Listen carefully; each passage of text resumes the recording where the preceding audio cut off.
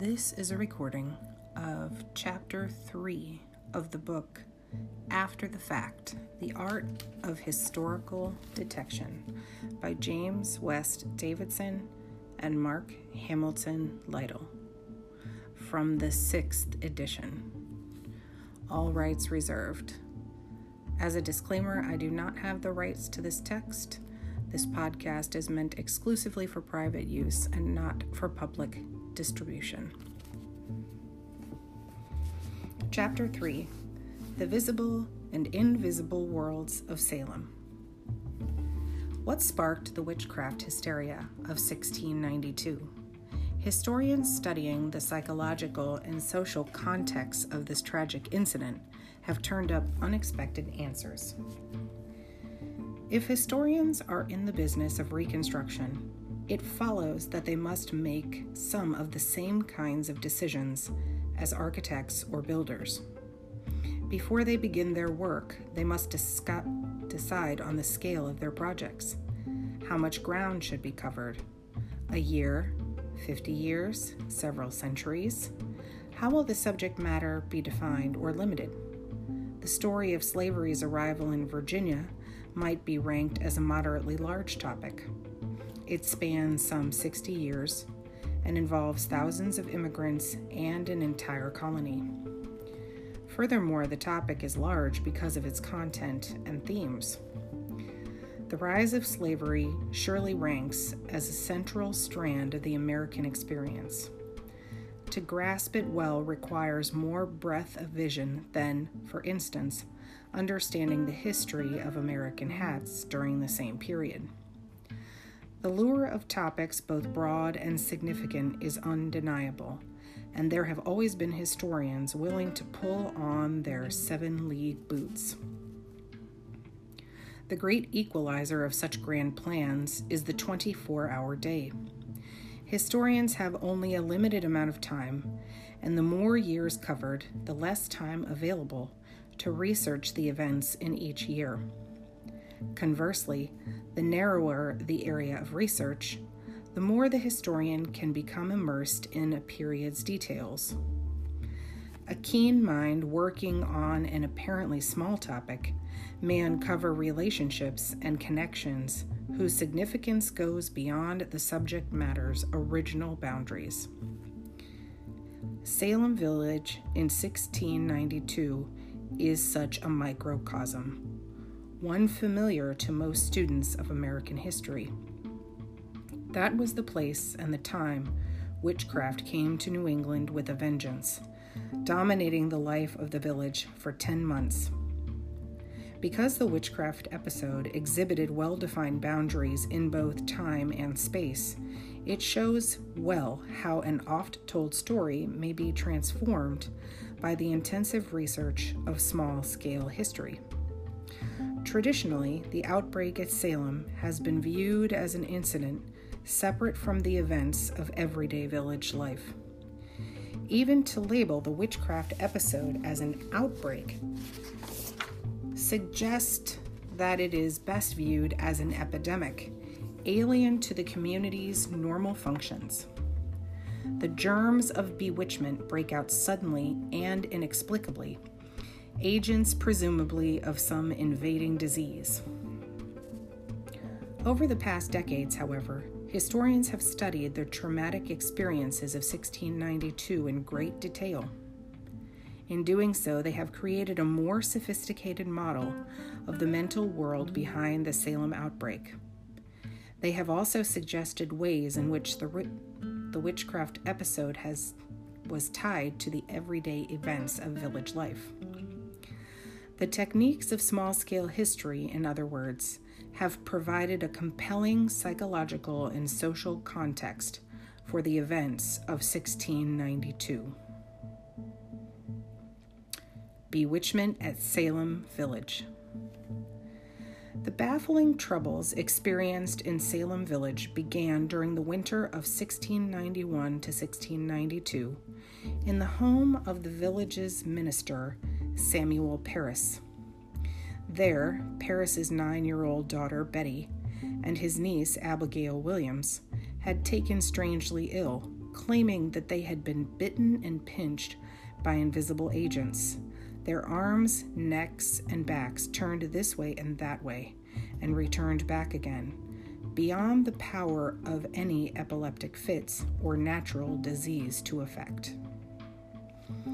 Later traditions, not necessarily reliable, suggested that the afflictions came after a group of girls met to divine what sort of men their future husbands might be, a subject of natural enough interest. Lacking a crystal ball, they used the next available substitute, the white of a raw egg suspended in a glass of water. At some point during these conjurings, things went sour. One of the girls thought she detected a specter in the likeness of a coffin in the glass, a threatening omen. Betty, the youngest of the girls, began complaining of pinching, prickling sensations, knife-like pains, and the feeling that she was being choked. In the weeks that followed, 3 more girls exhibited similar symptoms. Whatever the cause of the young girls' symptoms, the Reverend Parris was baffled by them, as were several doctors and ministers he brought in to observe the strange behaviors. When one doctor hinted at the possibility of witchcraft, a neighbor, Mary Sibley, suggested putting to use a bit of New England folklore to reveal whether there had been any sorcery. Sibley persuaded 2 slaves living in the Parris household, John Indian and his wife Tituba, to bake a witch cake made of rye meal and urine given them by the girls. The cake was fed to a dog, the theory of bewitchment confirmed, presumably if the dog suffered torments similar to those of the afflicted girls. This experiment seems to have frightened the girls even more, for their symptoms worsened. Thoroughly alarmed, adults pressed the girls for the identity of the specters they believed were tormenting them. When the girls named 3 women, a formal complaint was issued, and on February 29th, the suspects were arrested. That was the obvious action to take, for 17th century New Englanders conceived of witchcraft as a crime. If the girls were being tormented, it was necessary to punish those responsible. 2 of the women arrested, Sarah Good and Sarah Osborne, were already unpopular in the village. The third accused was Parris's Indian slave, Tituba. Tituba may have been purchased by Parris during a visit to the Caribbean, and was perhaps originally from South America, Florida, or the Georgia Sea Islands. When questioned by village magistrates, Sarah Good angrily denied the accusations, suggesting instead that Sarah Osborne was guilty. Osborne denied the charges, but the dynamics of the hearings changed abruptly when Tituba confessed to being a witch. One account of the trials, published 8 years later, reported that her admission came after an angry Reverend Parris had beaten Tituba. For whatever reason, she testified that 4 women and a man were causing the afflictions of the young women. Good and Osborne were among them. "They hurt the children," Tituba reported, "and they lay all upon me, and they tell me if I will not hurt the children, they will hurt me." The tale continued, complete with apparitions of black and red rats, a yellow dog with a head like a woman, a thing all over hairy, all the face hairy, and midnight rides to witches' meetings where plans were being laid to attack Salem. During New England's first 70 years, few witchcraft cases had come before the courts. Those that had were dispatched quickly, and calm soon returned. Salem proved different. In the first place, Tituba had described several other witches and a wizard, though she said she was unable to identify them. The villagers felt they could not rest so long as these agents remained at large.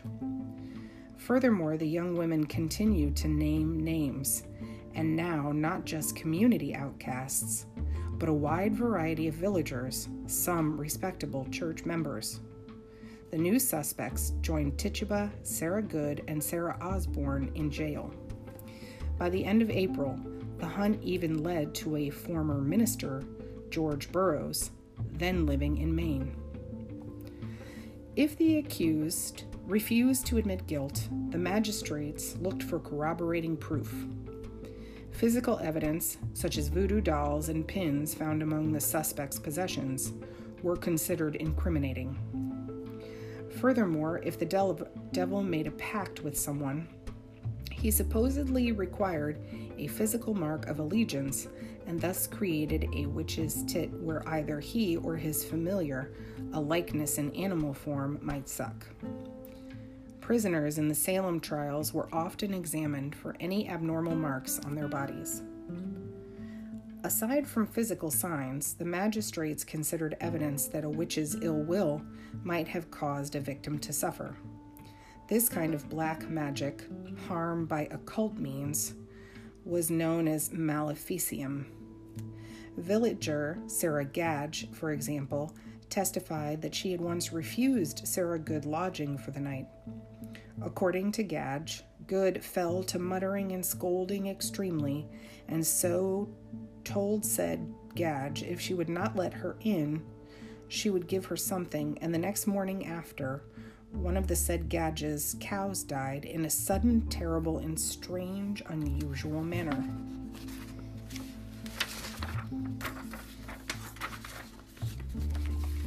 The magistrates also considered what they called spectral evidence, ghostly likenesses of the witches that victims reported seeing during their torments. In an attempt to confirm that these specters were really linked to the accused witches, the magistrates kept the afflicted women in the courtroom and observed them while the accused were being examined. "Why do you hurt these children?" one of the magistrates asked Sarah Osborne in a typical examination. "I do not hurt them," replied Osborne. The record continues. The children above named, being all personally present, accused her face to face, which being done, they were all hurt, afflicted, and tortured very much. Which being over, and they out of their fits, they said that said Sarah Osborne did then come to them and hurt them. The problem with spectral evidence was that it could not be corroborated by others. Only the victim saw the shape of the tormentor. Such testimony was normally controversial, for theologians in Europe, as well as in New England, believed that spectral evidence should be treated with caution. After all, what better way for the devil to spread confusion than by assuming the shape of an innocent person? In Salem, however, the magistrates considered all spectral testimony as paramount. When they handed down indictments, almost all the charges referred only to the spectral torments exhibited by accusers during the pretrial hearings. On June 2nd, a court especially established to deal with the witchcraft outbreak heard its first case, that of a woman named Bridget Bishop. Even before the Salem controversy, Bishop had been suspected of witchcraft by a number of villagers. She was quickly convicted and 8 days later hanged from a scaffold on a nearby rise. The site came to be known as Witch's Hill, with good reason, since on June 29th the court again met and convicted 5 more women. One of them, Rebecca Nurse, had been found innocent, but the court's Chief Justice disapproved the verdict and convinced the jurors to change their minds. On July 19th, Nurse joined the other 4 women on the scaffold, staunch churchwoman that she was, praying for the judges' souls as well as her own. Sarah Good remained defiant to the end. "I am no more a witch than you are a wizard," she told the attending minister, "and if you take away my life, God will give you blood to drink." Still the accusations continued. Still the court sat. As the net was cast wider, more and more accused were forced to work out their response to the crisis. A few, most of them wealthy, went into hiding until the furor subsided. Giles Corey, a farmer whose wife Martha was executed as a witch, refused to submit to a trial by jury. The traditional penalty for such a refusal was the peine forte et dure, in which the victim was placed between two boards and had heavy stones placed on him until he agreed to plead innocent or guilty. Although that punishment had been outlawed in Massachusetts, the court nonetheless carried it out. Corey was slowly crushed to death, stubborn to the end. His last words were said to be, "More weight." Some of the accused admitted guilt, the most satisfactory solution for the magistrates. Puritans could be a remarkably forgiving people. They were not interested in punishment for its own sake. If the lawbreaker gave evidence of sincere regret for his or her misdeeds, Puritan courts would often reduce or suspend the sentence.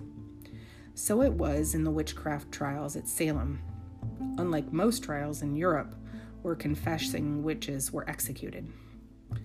But the policy of forgiveness had unforeseen consequences. Those who were wrongly accused quickly realized that if they did not confess, they were likely to be hanged. If they did admit guilt, they could escape death, but would have to demonstrate their sincerity by providing details of their misdeeds and names of other participants. The temptation must have been great to confess, and in doing so, to implicate other innocent people.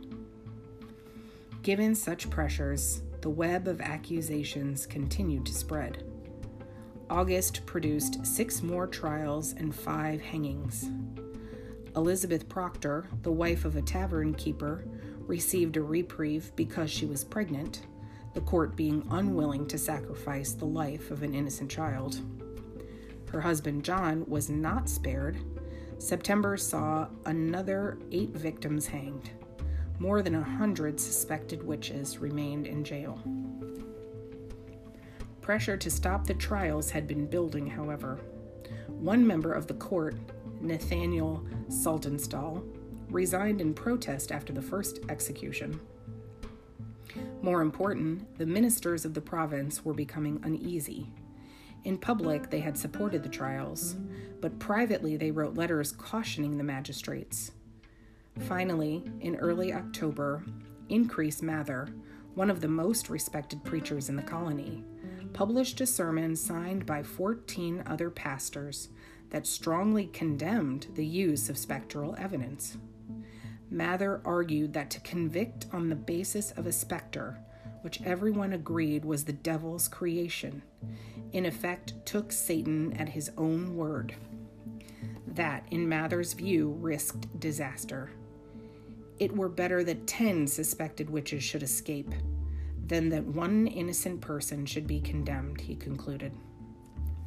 Mather's sermon convinced the colony's governor, William Phips, that the trials had gone too far.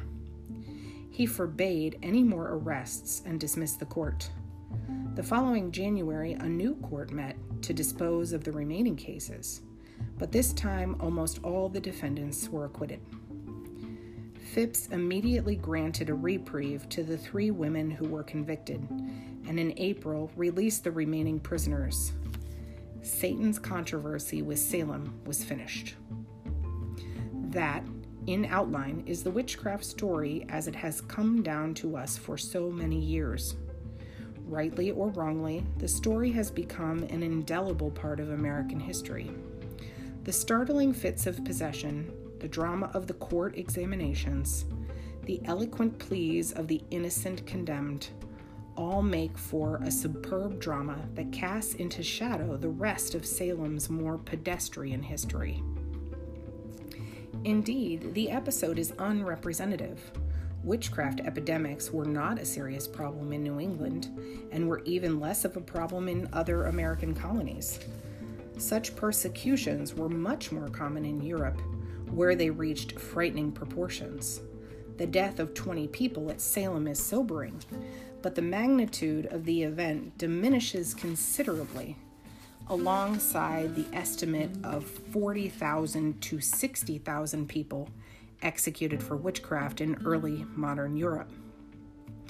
Now, a curious thing has resulted from this illumination of a single, isolated episode. Again and again, the story of Salem Village has been told, quite naturally, as a drama complete unto itself. The everyday history that preceded and followed the trials, the petty town bickerings, arguments over land and ministers, was for many years largely passed over. Yet the disturbances at Salem did not occur in a vacuum. They may indeed have constituted an epidemic, but not the sort caused by some germ pool brought into the village over the rutted roads from Boston. So the historian's first task is to take the major strands of the witchcraft affair and see how they are woven into the larger fabric of New England society. Salem Village was small enough that virtually every one of its residents can be identified. We can find out who owned what land, the amount of taxes each resident paid, what sermons people listened to on Sundays. In doing so, a richer, far more intriguing picture of New England life begins to emerge. This is part 1 of chapter 3. There will be 3 more parts. I've broken them up that way in order to make the podcast a little bit shorter.